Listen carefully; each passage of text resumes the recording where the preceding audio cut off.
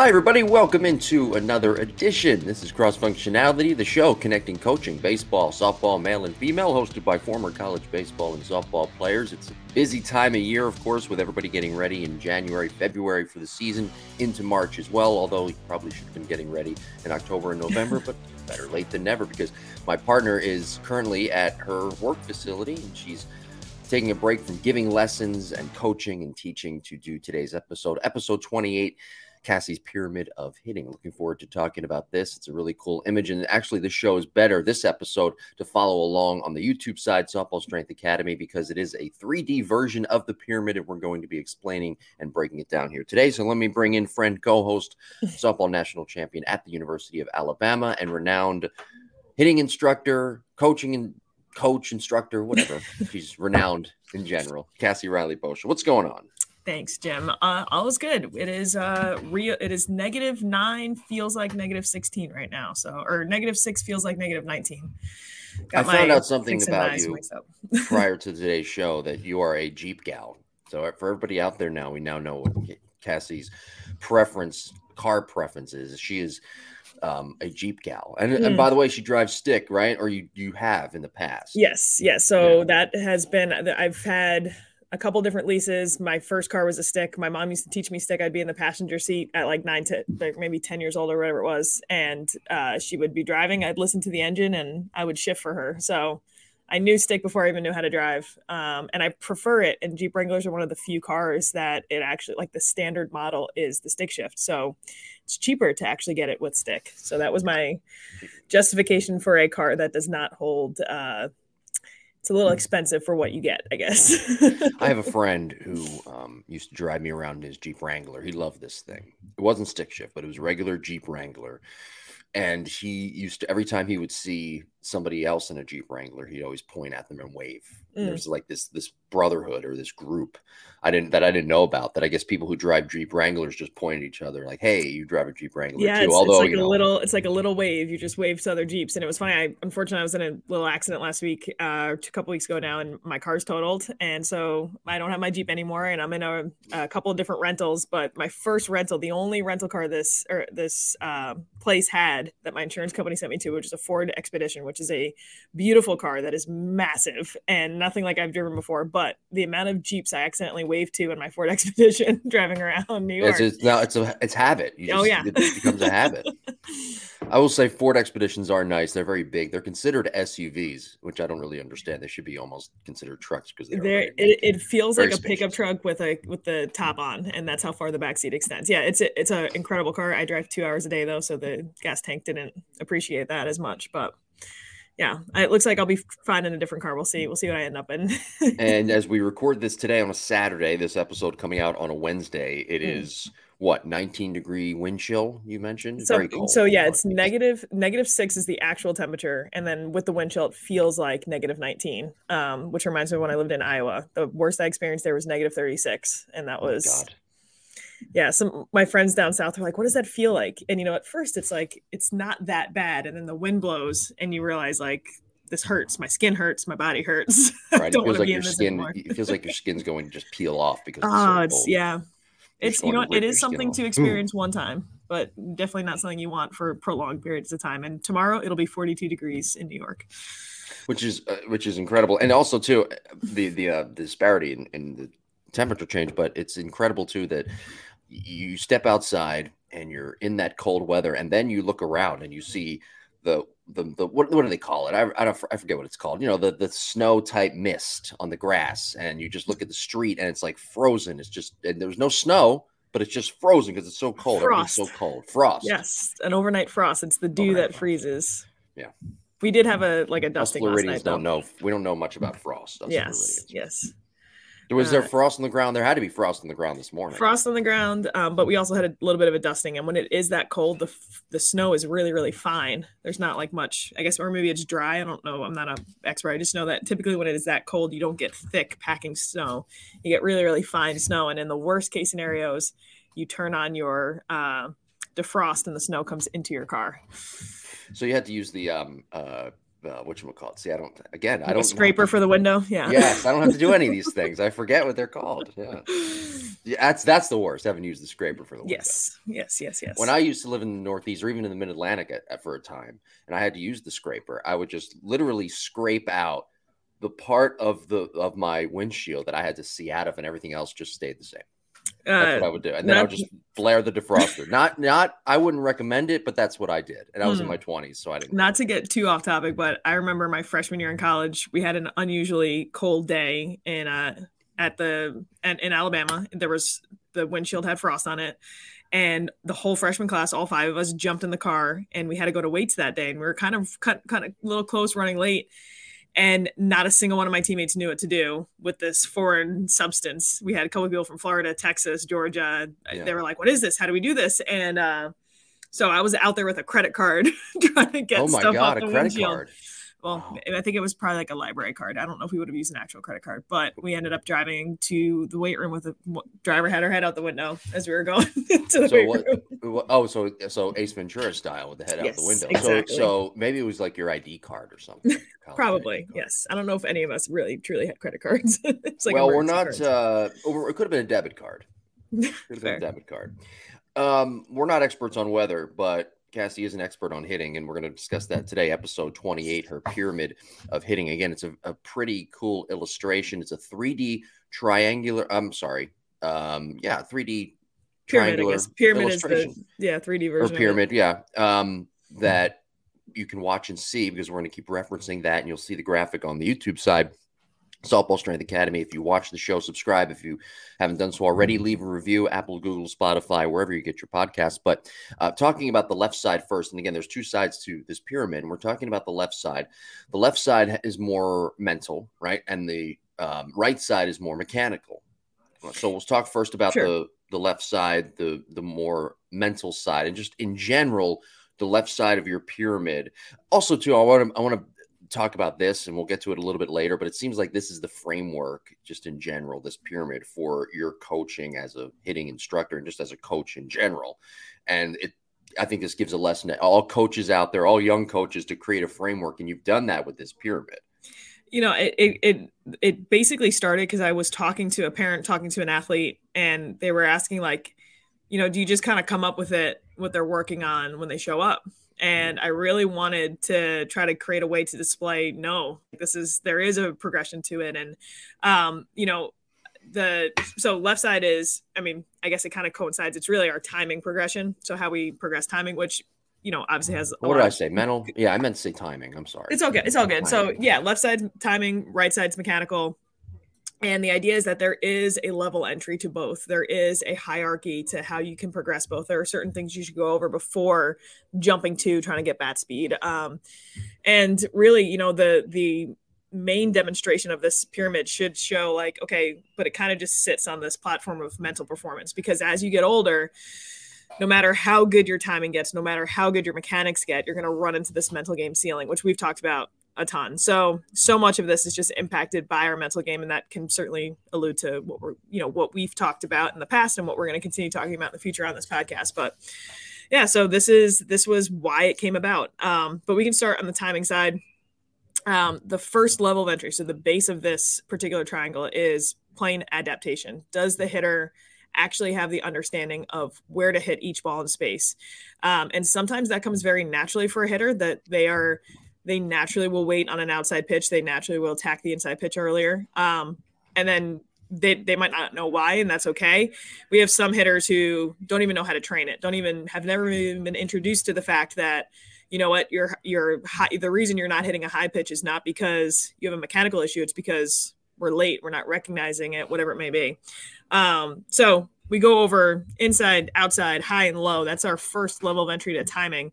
And before we could ever hit a speed increase, right? Every time we think of timing, we think like, oh, okay, I got to catch up to fast pitching. We have to actually figure out, can we control ourselves on slow pitching?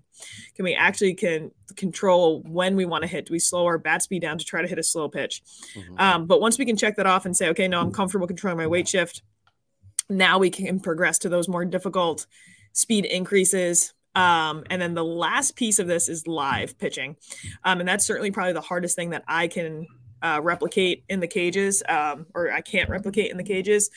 And actually, right now, if you walked outside my office door, you'd see our turf space has been taken over by our baseball population today from 9:15 to 3:15 p.m. today. We have live pit ABs with pitchers and hitters. And do you get as many reps? No. Are you working on something very specific with your mechanics then? No. But what we're working on is our subconscious has this ability to predict where that ball is going to go before the pitcher releases it. You face a curveball pitcher enough times and you're going to start to understand, okay, something about this is telling me it's a curveball. Something about this is telling me it's a fastball, whatever that may be. And the more times we can see live pitching, it's almost like creating positive cachet in your brain. My hitting coach used to tell me that all the time when I was growing up. On the internet, when you get cachet that builds up, it's the first time you go to an internet site, it might be a little slower, but the next time you go, because it's already been there, boom, it gets there faster. And so when you see pitching, live pitching over and over again, you're getting your sequencing and your rhythm intact. You're getting used to seeing those spins. You're getting used to seeing that movement. Maybe you don't get there that quickly with your bat the first time. Maybe it doesn't register that quickly the first time, but the more times you see it, that positive cachet builds up. You get there quicker and quicker every single time. Okay, so plane adaptation, pitch speed decrease, pitch speed increase, and then live pitching. That's the order. The base is plane adaptation. So do you start right there every time? Does it depend on the hitter? It can almost be like an evaluation, right? I'm going through different types of, and every coach is going to have like certain things they do with a hitter that says, okay, they, where like an alarm will go off and they'll be like, why aren't they getting this? Why am I throwing outside over and over again? They're just not hitting it, right? So as I'm going through that first lesson, I'm almost using this as a little eval where I'm like, cool, they completely understand how to adapt from plane to plane. I'm throwing slow. They're crushing that. I throw fast. All of a sudden things start to break down. Maybe we start there. I'm basically trying to see where am I going at. I'm not going to get them.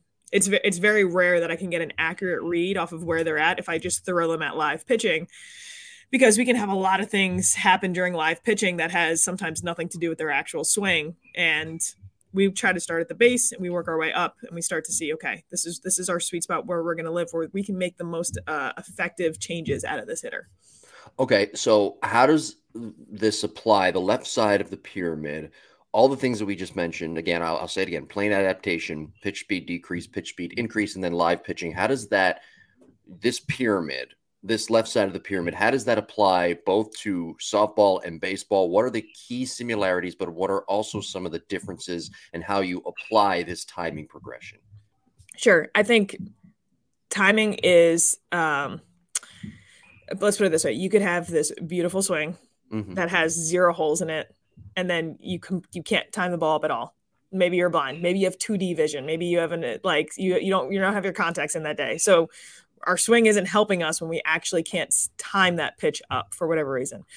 So this is, of course, you need them to work in tandem with each other. You could have really great timing, but a ton of holes in your mechanics that hold you back. But especially when we get into season, especially when we get to the point of we're leaving off season, timing becomes the most important aspect that I think we need to focus on. And that is for both baseball and softball. I think where things really start to change a little bit and start to differ is it's honestly, I don't even know if it's a baseball softball difference. It's asking yourself, why are we looking at this in the first place? Typically softball in this area is not seeing very good pitching. So I'm living with most of my high school hitters in the speed decrease area because they are hyped up, they're ready to swing, and then they're seeing very non-competitive softball pitching. Baseball pitching, on the other hand, we just had 25 scouts in the building yesterday looking at some local players. So we have some really live arms. A lot of my baseball hitters, I'm trying to get them through this pitch speed decrease phase in order to get them to the point where they can really see some fast pitching.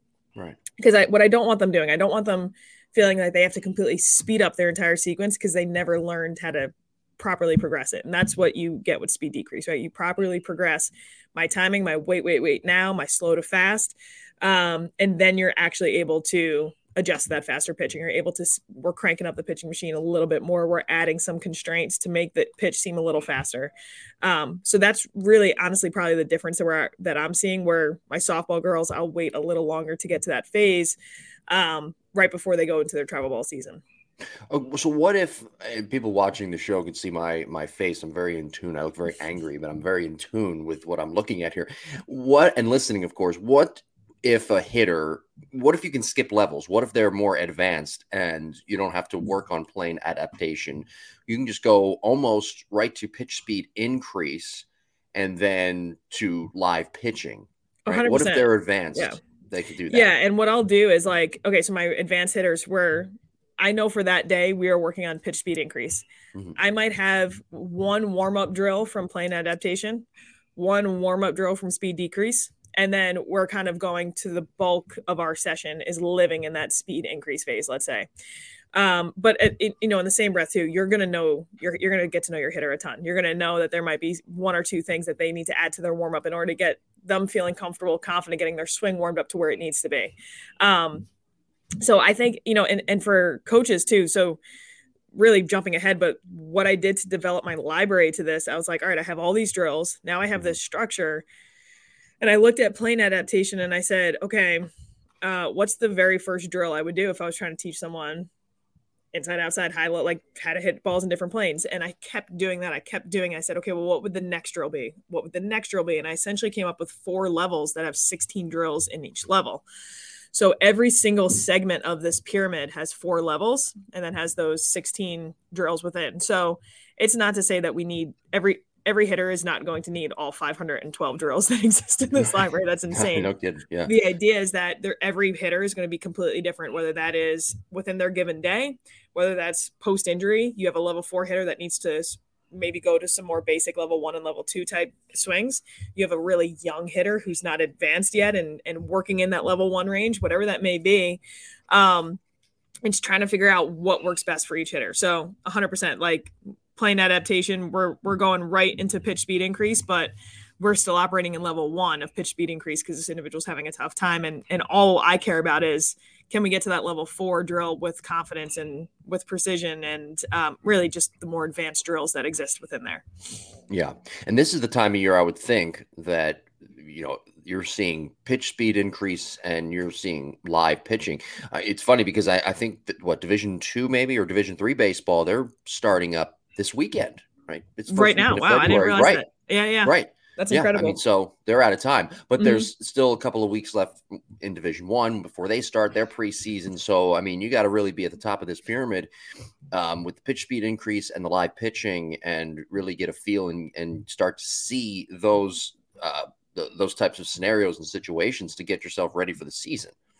Yeah, absolutely. And listen, there's going to be, this isn't to be like, oh, someone shows up and we have to start phase 1 and we can't advance until they advance. We're trying to adapt to the seasonality of the athlete, right? We look at the person first, the athlete second, the demands of the season on that athlete. So what sport they're playing, and then finally the position, right? So we're really having to focus in on the demands of the season of this athlete. Because I have certain girls who in the middle of January will have indoor tournaments. And what we'll do is we'll do like a mini ramp up where we're trying to expose them to as much stimulus as we can to get them comfortable. I have other hitters who, if I let them know I'm making them think about timing, it really throws off their natural ability to time up a pitch. So like having very timing specific drills, I kind of have to cloak them to look like something else because they just will overthink timing. And then all of a sudden they're stutter stepping through their swing. So like I said, this is an outline that coaches can look at or hitters can look at and be like, okay, I think I fit within here. What type of drills do these look like? And now they're adding to their own personal library, to their own personal toolbox for what they can go reference whenever they feel something struggling, whenever they feel themselves falling too far forward, not getting on plane, whatever it may be. So do you explain this to your students and you give them, a kind of just a lesson, I guess? Yeah, it is a very cliff noted version of this, and it's, but hopefully they get it too. And I it's funny. The biggest eye opening thing sometimes is like, oh, other people have a hard time hitting slow pitching too. And I'm like, yeah, not a lot of people know how to just hold themselves back, like know how to just adapt to slow versus fast pitching, right? Because you could take drills from this and be like, you know what? I think there's one more phase to this. I think the ability to adapt to both back and forth is another phase, and then you take drills from that and make that session your own. There's a lot of times you can combine like, hey, I'm going to take a live pitching drill and try to adapt it or add it to like outside pitches only, because we have a hitter who's really struggling with outside pitching. They know how to get to it off a tee. They know how to get to it off front toss, soft toss, but live pitching is where they struggle with it. So it's a recognition thing, and now you're operating off of outside pitches, live pitching only type thing, just to get them comfortable there. So again, the timing progression side of this 3D pyramid, plane adaptation, pitch speed decrease, pitch speed increase, and then live pitching. And this all has to do with timing, the left side of this pyramid. And I think timing is something that is forgotten in 2022 among a lot of coaches out there on social media, a lot of coaches that are just out there in general. They focus so hard on mechanics. And we're going to get to the right side, which is the mechanical development, but they forget about how important I think timing is one of the most, if not the most important thing to hitting a baseball or hitting a softball. And this progression is great, this timing progression, because it really digs in for hitters needing timing and how to understand the importance of that timing, whether you're playing softball or baseball. Right. I mean, there's probably 256 different drills relating to timing alone. Whether that's, bouncing variations, self-toss variations, bouncing off of a trampoline variations. And people might look at it and be like, why am I going to have an elite level hitter self-tossing to themselves? And it's more, well, if they can't, that tells us more about how their swing operates than if they can, and sometimes that is a way more effective drill for athletes to be doing pregame than hitting off of a tee, if they are hitting off of a tee as like a all or nothing one speed, and they're not actually separating their speed and separating their sequencing like they would if they had to toss a ball up to themselves. So it's not always, people think of timing having to be off of front toss or live type stuff. There are so many different variations we can operate to challenge that hitter and really push that hitter into a different level of growth. All right, so moving on now to the right side again, our pyramid of hitting, Cassie's pyramid of hitting, episode 28 here of cross function. I'm sorry about that. I almost gave myself credit. Episode 28, Cassie's pyramid of hitting, and again, subscribe and follow us on social media at Jim Tara, at Coach_CassieRB on Instagram, at Coach CassieRB on Twitter. The right side of the pyramid, the 3D version of this pyramid. Again, people watching on the Softball Strength Academy YouTube page can understand what I'm talking about better. Positional awareness. This is the mechanical development side. Positional awareness, movement capacity, speed and power, and whip. So we'll start first, I guess, with the positional awareness. I think people can probably understand what that really means. A hitter, right, being aware of what their position is in the box and where they need to be at a certain time in their load. Correct? I mean, yes.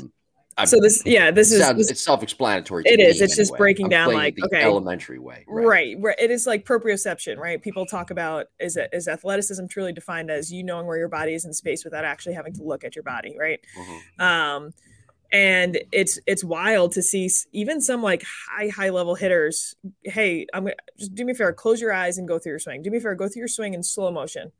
And it's like, it's funny because they move fast, they know where it's at, but when they move slow, they don't. And so now we're at this delicate phase where, do you make a hitter aware of what they're doing? Maybe not every single thing, but is it positive that they understand how to coach themselves and how to make corrections on their own? Yes. And that is what we are trying to do with this. We do not want the hitter having to overthink every single tiny phase of what their swing looks like, but they should be able to be in a position where they're coaching themselves.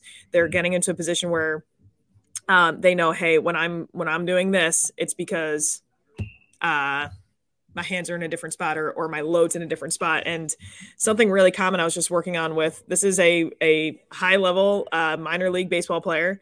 He's a catcher, and he's always mentioned how, his hips get really, really tight throughout a game. And sure enough, his first two at bats, he's sitting in his back leg really, really well. And then all of a sudden at bat 3, at bat 4, as he's catching more and more innings, front side of his body gets really tight. His hip flexors get really tight. His quads get really tight, and he sits in his stance and he shoves his knee forward. And so he's sitting way more up. What's up? Back knee. Back knee. Yeah. He shoves his back knee forward instead of sitting into his hip. So his swing starts to change just because we were lacking some positional awareness. So again, minor league hitter. We're not saying he's a, low level hitter. He's certainly a high level hitter, but he just went through a few positional awareness drills and are like, oh, this is awesome. I can feel this now. He needed it maybe one time, and now he's got it in his pocket. So that's more. Okay. So then that goes to the second level of the pyramid.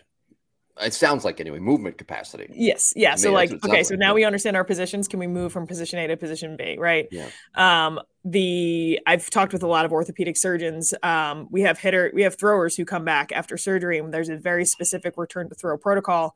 We have hitters that come back and they're like, well, just take 5 or 10 swings and then we'll build up to 20 swings and 30 swings, when really, there should be something a little bit more detailed to it. Like, hey, you're not going to go all out with these 5 or 10 swings. We're going to maybe go slow motion with these swings, or we're only going to focus on how you move through this portion of your swing. We're going to only focus on our extension phase. We're going to focus on our finish phase, whatever that may be and what that might look like. So I really like positional awareness and movement capacity for a couple scenarios. Number one, a young hitter who is kind of just learning what's going on. Maybe they don't have the general athleticism to watch and then do, so they learn in a little bit of a different way. They're like a kinesthetic learner that needs to be put in those positions. This is helpful. An athlete coming back from injury, an athlete who has done something over and over again and kind of created an incorrect pathway that's really causing a deficiency in their swing, to try to rewire that pathway for them. The main premise when I talk to these athletes is we all want to go right to speed and power. We want to swing hard. We want to do these things. But if we're training incorrect movement patterns, and we kind of talked about this when we talked about your 4 pillars of hitting, you're essentially not creating enough safety nets for you to be successful later on. So many times we talk about, I want to stay on plane because that's my safety net when my timing's off a little bit. Well, how do we get on plane? We have a deficiency with the back arm. I had surgery on my shoulder, and now I don't even get to that position because I never correctly rehabbed how to get back in those correct positions. Well, and I've taken a lot of notes here, but the example that you used with that professional hitter that you work with, it sounds like his speed and power, his whip, that's going to be compromised because he doesn't have the base of positional awareness. He doesn't have the base of the movement capacity because of the tight hip flexors or the tight quad, whatever the case. But he doesn't have that base, so he's not going to have – it's hampering he may have it because he's a good athlete, but it's hampering his ability to maximize his speed and power and maximize that whip when he swings. 100%. And he feels it too. He feels like he's having to – compensate. And athletes, I think a misconception is that athletes are these great movers. Athletes are really great compensators. Athletes know what the end result needs to be. And we are very good at figuring out a way to do that, even if it's not the most efficient way, even when we have an injury, even when we have something else going on. So I think it's not a danger, but it makes it even harder sometimes to work with these athletes who are self-regulating and trying to figure out a way on their own. And all of a sudden now we're in a less than optimal position for power.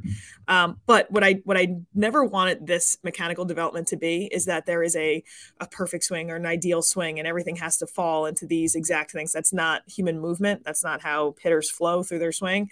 Right. But there are certain questions that you can be asking yourself as a coach. Hey, does this athlete understand this position? Can this athlete move to that position? Like, how many times I've had hitters come in almost in tears that they're like, I just can't stop dropping my back shoulder. And it's due to them just having an issue with like another phase of their swing that is leading to them to dropping that shoulder. Right. So how do we teach the hitter to coach themselves? How do we give them a hierarchy of like, all right, I know when I'm doing this, I need to go back and check these 2 or 3 drills. So on the mechanical development side, where does each mechanic fall into the 4, whatever shape, rectangles. Yeah. Where does trapezoid? Where does each? Is it? Yeah. Okay. Where's each mechanic, like torque, for example, or getting on plane? Well, we know where getting on plane is. But ready. Torque, so in positional awareness will be more drills that are there's pauses involved. You might not be hitting a ball. You're holding certain positions. We're holding the load position. We're holding a coil position. It's less hitting a ball, and it's going through a lot of those swings slowly with your top hand and your bottom hand. Movement capacity is the isometric movement. So like I'm going slow through my regular swing, then I'm coming back fast to an extension hold. I'm going slow through this particular movement pattern, then I'm coming back fast through a contact hold. Whatever that may be and look like, you have definitely more movement in the movement capacity, but positional awareness is very like, okay, I'm holding this position. I'm holding isometrically in this load. And sometimes too, as a coach, especially because I got exposed to this on the strength and conditioning end, I have the hitter go ahead and hold the load or the launch position, right? Heel down. And I ask them, where do you feel this? And they're like, well, I feel this a ton right on the top of my knee. I'm like, okay, so your hip's not activated at all. And so we put them barefoot. We get them out of their shoes. Where do we feel it now? We're getting a little bit more in our posterior chain, a little bit more in our backside. I have hitters too who can't stay on playing with the ball. They come in the zone, out of the zone super quickly. So I slow things down. We get them into a contact position where they're connected. It's causing them to lengthen their QL, lengthen their lat on their front side. And I have them hold there. I say, what do you feel? And they're like, this hurts my back. I'm actually getting some back pain. And so we come out of it. And it's no wonder, again, why the body didn't let them stay on plane. The body's not allowing them to get in that position. We need to actually take an even further step back. Now we have a pain trigger, right? So it's really valuable, I think, sometimes to just get athletes very slowly into those positions and see, okay, your warm-up drills are probably not with a bat in your hand. Your warm-up drills might look very different with some plank variations or hip variations, whatever the cause of that pain might be. Yeah, sure. And so speaking of like warm-up drills and just drills in general, how do you go about choosing a drill that would fit that hitter based off their mechanical development or the timing progression side? Yeah, so the levels certainly help. The levels are a little bit of a guide, right? So you're not going to look at 512 drills and be like, where do I pick now? You're going to be like, it's overwhelming, right? Yeah, my hitter, I'm going to zoom into plane adaptation. Now I have 4 levels. And you would basically, you might not know exactly what level, but you're going to be able to say, you know what, they're either a level 1 or 2. They're either a level 3 or 4, or they might be in the middle. They're 2 or 3. So you're really only looking at 32 drills. And what you're saying is, okay, try this one out. Let's see how this feels. Feels good? Awesome. Let's try the next one out. How does that feel? Even better? Cool. And you kind of keep moving along. You don't have to do every single one. You could do one and skip 4 and see and know you're trying to find where that sweet spot is. It's a hierarchy. Again, it's my hierarchy. So hopefully my hope with this is that coaches look at this and is like, this is great. I'm actually going to move it around like this because this makes sense for my hitters. You know what I mean? This is my own, basically creating something of their own. The idea of this is just the system. This is the skeleton, and coaches can then apply their own meat, their own layers to this to make it their own. Yeah, and I was wondering with that the framework and the system. How did you come up? I mean, because it's brilliant that you've come up with this, but how did you come up with this framework? It actually is this the framework and system that you work in to where I don't want to say you can almost plug and play at that point with your athletes and hitters because you have to still be very adaptable as a coach. But this is a great system and a framework that you can use here going forward with each athlete and help them reach their maximum potential based off what you've created. Well, thanks. I appreciate it. But yeah, it's funny. We had an Olympic weightlifting coach come in 2015. So spring of 15, we had been open for less than a year. Mm-hmm. And she had talked about when she works with athletes, she had a single triangle. And all she talked about was for Olympic lifting, for a safety protocol, can they feel their positions? Can they move through their positions? So like, again, holds, right? Isometric holds, and then eat like slow tempoed movement was her next thing that she would do to teach a movement. Then she would make them go really lightweight and go fast. And then she would add heavy weight. So I had that as like, I always thought, I'm like, that's really, really cool for weightlifting. And then I kept trying to ask myself, how would I do that for hitting? How would I do that for hitting? And it kind of applied for a little bit, but then I finally took a step back and I'm like, all right, hang on. If we only focus on movement, they're going to be a really good swinger. And if we only focus on movement and timing, they're going to be a really good practice player. And if we somehow able to combine the movement capacity, or really their movement ability, their timing ability, and now their mental performance ability, now we have a hitter. And that was really the 3 prongs. Now, I've tried over and over again to think of like, okay, is there a third side of this pyramid that's mental game? But I really don't think so. I think mental game is the base or the foundation or the whatever. It's just this infinite pool that this thing sits in, because mental performance, again, is just, it's going to be so different based on person to person. It's going to blend with their own personal experiences coming into it. But it doesn't mean that it's not important. It's probably the most important thing, especially when a hitter gets older. So the progressions part, and we'll tie the bow on the show today, episode 28 of Cross Functionality, Cassie's Pyramid of Hitting. The progression part of the pyramid, when do you know exactly when a hitter is ready to move on to that next phase, right? So, for example, move on to movement capacity, to speed, power, or on the other side, the pitch speed increase to live pitching. When do you know, or is there not just an inexact science where you just really don't know when the hitter's ready to go and it's kind of trial and error, trial by fire? It's probably a little bit of both. So on this pyramid now, I have these questions that says, okay, can the hitter adapt to pitches based on a varying location? Yes. Mm-hmm. Awesome. Let's move up. For the most part, yes. Can the hitter control their weight shift in order to wait for a slower pitch ball? Yeah, let's do it. Let's move up. So we have these questions in place now, but it also doesn't mean that just because the hitter's main focus is plane adaptation, that doesn't mean that they're not getting minor exposures to other things where I might really try to challenge them and be like, okay, I'm going to throw this one drill at them right now and see how they respond to it. And that's just the part of being a coach, right? It's the reason there's not robots. There's a reason it's us. We're in there with them. We're I don't know if you're ready for this yet, but I'm going to try. I'm going to throw this at you and see if you are ready for it. And sometimes you see hitters that, they fail at first, and then we introduce that drill again a month later, and they realize like, shoot, I'm doing much better at this now. And it's for them, it's their own personal, like, cool, I've grown at this. So it doesn't have to be this exact science where these are the only two phases you work at, but it's certainly, honestly, where it's helped me the most is when I'm in a team setting environment and I have 8 to 12 weeks, let's say, to work with a team. And I say, okay, listen, the first 2 weeks we're working on this. The next 2 weeks we're going to progress to this. And it's, again, I only get one time a week with those guys. I'm trying to give them stuff so they can go home and linearly progress through this, especially because I know I got 8 weeks with them. How many times do I have an individual client come in and I don't know if they're going to come back again. I don't know how often they're going to come back. But when I get a team that's locked in, or, college coaches can relate to this, you have your team for X amount of weeks, X amount of months. You can kind of start to create, hey, I want to make sure we're focusing on speed and power at this time. And hey, I'm talking to the strength and conditioning coach too. We're also going to be doing that in the weight room. So it's in conjunction. I think conversations like that become important, and progressions like that become important for our sport. So is this the overall coaching framework for Softball Strength Academy, the pyramid? It is, yes. Yeah. And it's neat because if you talk to, I did a presentation 2 years ago at the World Softball Convention, and I introduced the framework, and I think the title of the talk was creating a system for hitting development, right? So, and coaches, I was like, so excited to introduce the system. And I was like, and with this system, I've created this drill library. And it was like this spreadsheet of my drills. Yeah. And I thought I was going to get all these questions about my cool system. And all they wanted was just like, how do I get access to the drill library? I'm like, but you don't want to create your own drill library? You don't want to use my system?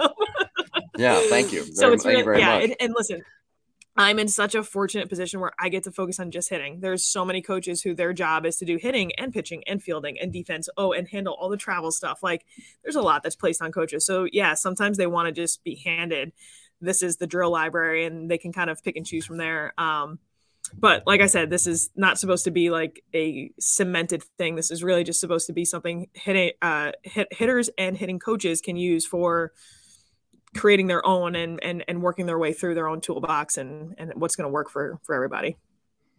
All right, very good. Well, next week, episode 29. If you missed any part of today's episode, you can go back and, of course, in the archives and rewind or fast forward. Go back and listen to previous episodes. Watch on the Softball Strength Academy YouTube page. Next week, though, and as we alluded to last week, in the next few weeks, we're going to be talking about hitting as the season ramps up. The college baseball season, of course, on the Division I side is beginning very soon. Spring training is also going to be starting up here for big league guys, and then, of course, minor league camp in March. But next week, we are discussing the mental side, more of the mental side of hitting. I've talked a lot about the mental side of hitting with Jake Epstein on the Lav Epstein Hitting podcast numerous times, in fact. We'll probably at least touch on it once a week. And next week, Cassie and I will be discussing the mental side of hitting, which cannot be overlooked by any means, by any stretch of the imagination. Yes, I would say when I was standing at the World Series, I say this all the time, there's the 8 best teams in the country. And I looked, I'm like, everyone here has a good swing. Everybody here has a good swing. Everyone here is really good at timing. Everyone here is really good at mechanics. Why is this person batting 400? This person batting 200? Why is this person sitting the best bench? And then this person playing? And you go back to and I think that's why playoffs are so fun to watch. And at that elite level, what actually separates us, what actually makes one person beat the other person. And at that point, I do think it's your mental performance. Yeah. So we'll be discussing that mental side of hitting next week. If you have any questions, email us jimbopodcast21@gmail.com. We appreciate you listening and watching. We'll talk to you next week.